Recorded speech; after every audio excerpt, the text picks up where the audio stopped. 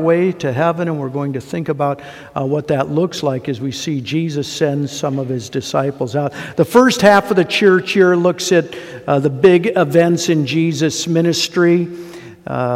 The birth of Jesus, we have the Advent season, Christmas, and then the beginning of Jesus' ministry, we have the Epiphany season, miracles, first miracles, calling the disciples, and so on. And then we have the high point of the church here, where we especially focus on Jesus' death and his resurrection. We have the Lenten season, Holy Week, and then we have Ascension, where Jesus ascends back up to on high. That's where he is now, interceding on our behalf. And so we have that festival part of the church here. But now we're especially looking at our own relationship with Jesus, the life of the church, growing in a more informed and intimate walk with Jesus. And today we will look at Jesus sending some of his disciples out on a journey. Indeed, he sent them out to travel light. Here's what it says. It says, he charged them to take nothing for their journey except a staff, no bread, no bag, no money in their belts, not to wear sandals. Do you know what the Greek word for sandal is? It's sandal. They had more significant shoes as well, but the sandals were just kind of this floppy thing, and so they were just take kind of rudimentary footwear and to not put on 2 tunics. He was teaching them that they were to travel light, that they might have confidence on him instead of what it was that they had with them. Now, there are a number of passages in Scripture that as time goes on, we might have a harder time relating to. And I think this is one of those passages that we find it more difficult to relate to this today than, say, you might have 30 or 40 years ago. 30 or 40 years ago when you went on a vacation or on a trip, you would make sure that you packed everything, for every contingency. And so you'd have all these bags and suitcases. And you wanted to make sure that you had everything that you needed because you didn't want to run out of some kind of necessity. But we don't need to worry about that these days because now when we travel with one of these with some kind of a bank card, credit card, debit card, some kind of plastic. And we know how to travel light now. We say, well, it doesn't matter if I forget something because there's a Walgreens or a Myers, wherever it is I go. And so this whole idea of traveling light is something that we've come to understand because we have these. And whether it's a credit card or whether it's a debit card or some other way to get a hold of money, you and I have grown to travel counting on ourselves. That we can take care of me. That if we run into any problem, we can take care of what that need is, what that problem is. That's not the way of Christ. It's not the way of Christians. This is the way of the world to count on self. We've talked before, haven't we, about pride and how the world celebrates pride and counting on yourself. We live in a chest-thumping kind of a time. Look at me and what I can do. That's not the way of Christ at all. Jesus was teaching those early followers of his, and he's teaching you and me that the way of the kingdom is different from that. Instead of relying on ourselves, we look to him.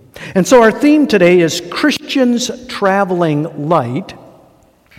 And what Jesus is teaching us today is that we are to offload confidence in self and stuff. He said to them, he charged them to take nothing for their journey except a staff, no bread, no bag, no money in their belts, but to wear sandals and to not put on 2 tunics. They were to go out into the world relying on him and not on themselves. This wasn't to say that the stuff that they had was bad. Later on, he'd send them out on another journey and he'd say, now when you go, take all those things. It was a lesson that he wanted them to learn early on, that their hope and that their confidence should not be in themselves. This is the way of the kingdom. God builds in the point of brokenness. God builds in the point of emptiness. God doesn't build in our strengths, but in our weaknesses. Think about the prophet Ezekiel. That was in the earlier lesson today. Ezekiel became one of the great prophets of the kingdom. And here's what it says, Ezekiel chapter 2. It says, "The Spirit entered into me." See, it's the Spirit of God, not Ezekiel's spirit. It says, "The Spirit entered into me and set me on my feet. Son of man, I send you. I send you to them." It wasn't himself. "I send you to them, and you shall say to them, thus says the Lord God." When we travel toward God's glory, we want to travel light, offloading any confidence in self and stuff. This was the way of the Apostle Paul. If there was anybody who ought to be able to be boastful in himself, it was the Apostle Paul.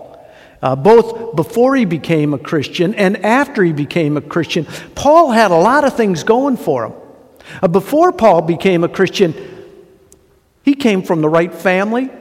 He took all of the right classes. He went to the right school. He had the right ability. He had the right career. He was good at it. He had a good spirit for it. He exceeded others of his age for the work that he was doing. And after he became a Christian, he had this relationship with Jesus, and we heard about it in the lesson from Corinthians, where Paul says, "I know a guy that got caught up to the third heaven." We think that was Paul. And that Paul had this amazing, ecstatic experience. If anybody had something to boast about, his own strength, his own ability, his own training, it would have been Paul. But Paul said, "I consider all of these things rubbish. I view it all like dung, except for the surpassing greatness of knowing Christ Jesus, my Lord." In our lesson today, then, we heard Paul say that he wouldn't boast on any of that. He wasn't going to look on himself. He wasn't trusting in himself. This is from 2 Corinthians 12. "But on my own behalf, I will not boast, except of my weaknesses." Paul was traveling light. He didn't have confidence in himself. He didn't have confidence in the stuff that he had in life. And this was the very point Jesus had for the disciples as he sent them out. It says he charged them to take nothing for their journey. Again, this isn't that it's sinful to have money or it's bad to have an extra pair of clothes. He was teaching them a lesson. Later on, he'd say, yeah, take all of those things. But in the short term, he wanted them to understand that their hope was not in themselves. That's not the way of the kingdom. This is an important thing for you and me to be clear on. You know, we do live in a time, maybe all times are like this, that the focus is on self and pride and chest pumping, and you've got the truth within and this power within, and you can do whatever you set your mind to. We have a greater hope than that. It's not in self. You know, this is one of the reasons in the church we emphasize tithing. You know, tithing kind of grows out of this. And the whole point of tithing is not that God needs the money, but the whole point of tithing is kind of voluntarily offloading some things so that we can understand that that's not where our trust is. That's not where our confidence is. I want to encourage you during this Pentecost season to think about traveling light and not putting your confidence in yourself or the stuff that you have. You know, our confidence isn't in, like, credit cards and what we can buy, what we can earn. This is nothing against credit cards or debit cards, but let it be a metaphor. You know, this is the world's way. I can do it. I've got this covered all by myself. I found some credit card slogans. Do you remember these? Isn't this like a commentary on people's thinking? A GM Rewards card said, "Your card is the key." Cash Plus says, "For larger living." There's another credit card that says, "For more of the things that you love." The World MasterCard says, "More living, less limits." Visa says, "Yes, you can." See, this is not the way of the kingdom.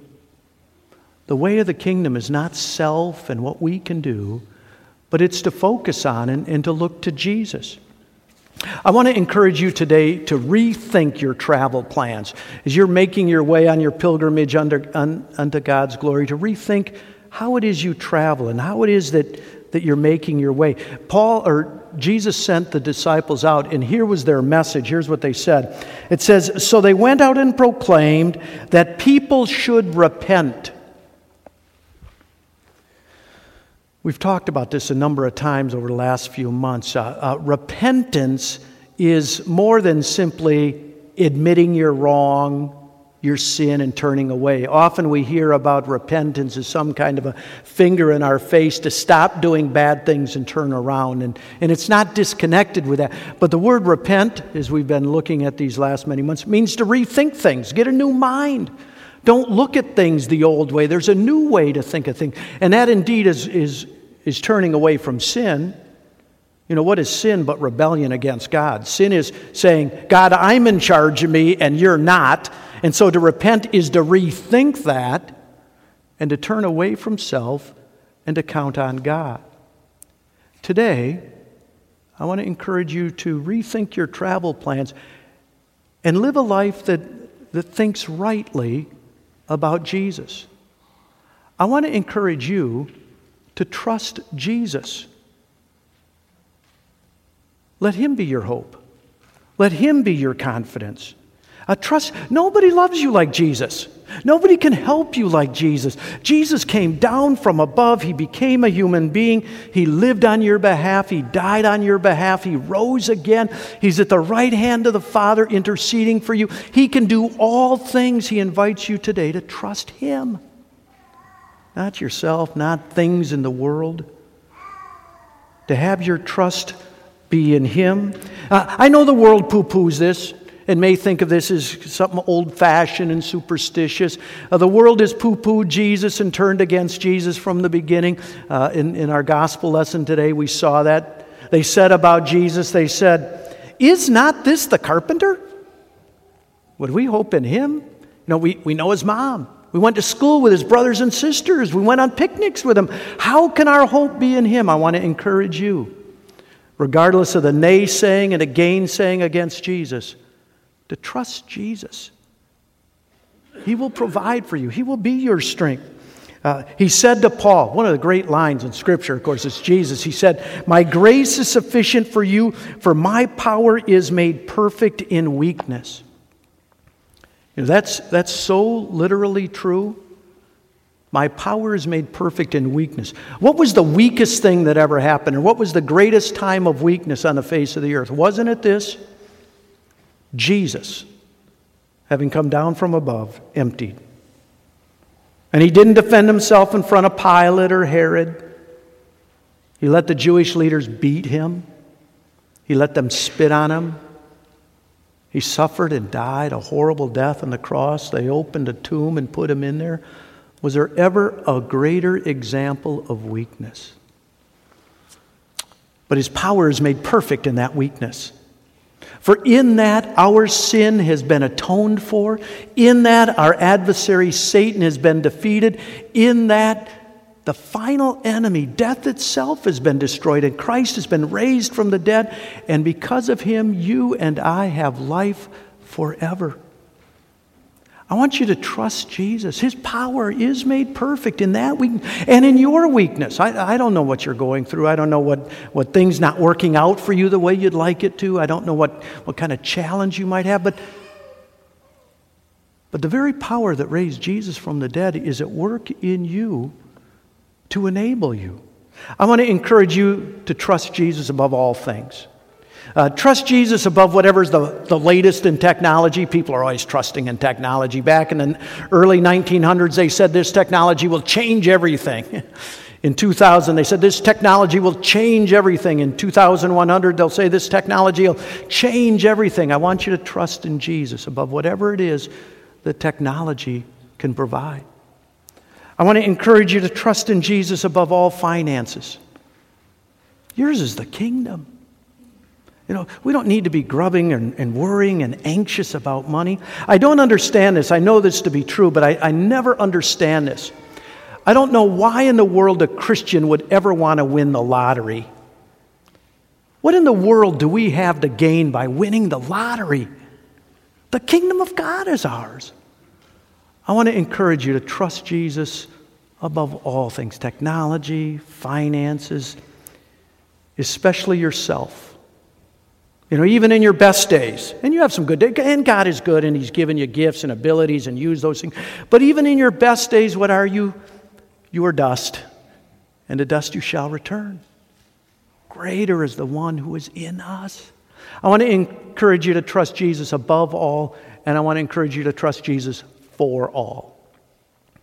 I want you to trust Jesus for all things, the smallest things, for your daily bread.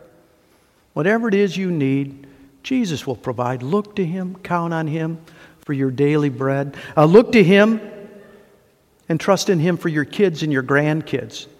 You know, too often, parents and grandparents are trying to do things for their kids and make sure their kids see this, do that, and experience some other thing. But the one thing needful for the kids is for them to know Jesus and to walk with Jesus and be in relationship to Jesus. Trust Jesus for all. Your daily bread, your kids, your career. Are you trying to get ahead with the next thing in life? Jesus knows what you need. Look to Him. Count on Him. He'll provide. This is the kingdom of God. And we don't look to things and stuff. We look to Jesus. There's nothing wrong with credit cards, debit cards. There's no kind of a sermon against them. But it's an invitation for you and for me to put our hope in the one who is King. King of kings, Lord of lords, God above all gods. Maybe I'll leave you with one more credit card. Remember this one? What's the American Express? Don't leave home without it. That's Jesus. Wherever you go, whatever you do, wherever you travel, don't leave at home without Him. Amen. Let's pray.